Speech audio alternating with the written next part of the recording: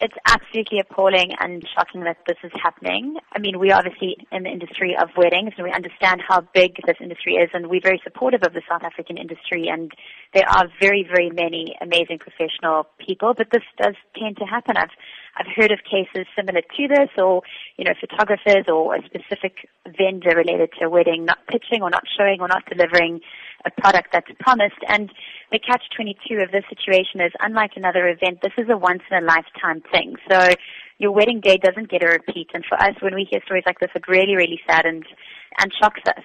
As you have said, it's your wedding day. There's no second take. How can a couple ensure that they don't end up like this couple and that things do go as planned and as paid for? In South Africa and internationally, the wedding industry is all about it's a very visual medium.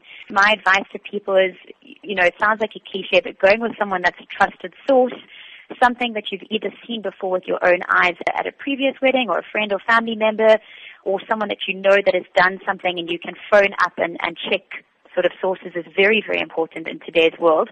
It's sad that we live in that world, but I think, you've got to be able to not just go on a website, check a vendor and say they've got great stuff and then go with them. I think it's really important to do your homework and make sure you've done a bit of a background check and maybe even know someone that's used their services before. That's very, very important. And that's pretty much why we started SA Weddings. So we've got a lot of different vendors in a whole bunch of different categories on our site that are pretty much checked by us. We've done our homework. We're happy to support them in the work that they do, and you can connect directly with them. And is it advisable to pay service providers up front and in full, or should a deposit be paid and then take it from there? I think every service provider is slightly different.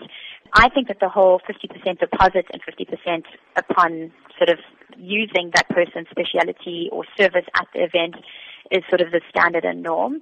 And I think in anything today, in any modern business, there's very few things where you pay everything up front just because you're at so much risk.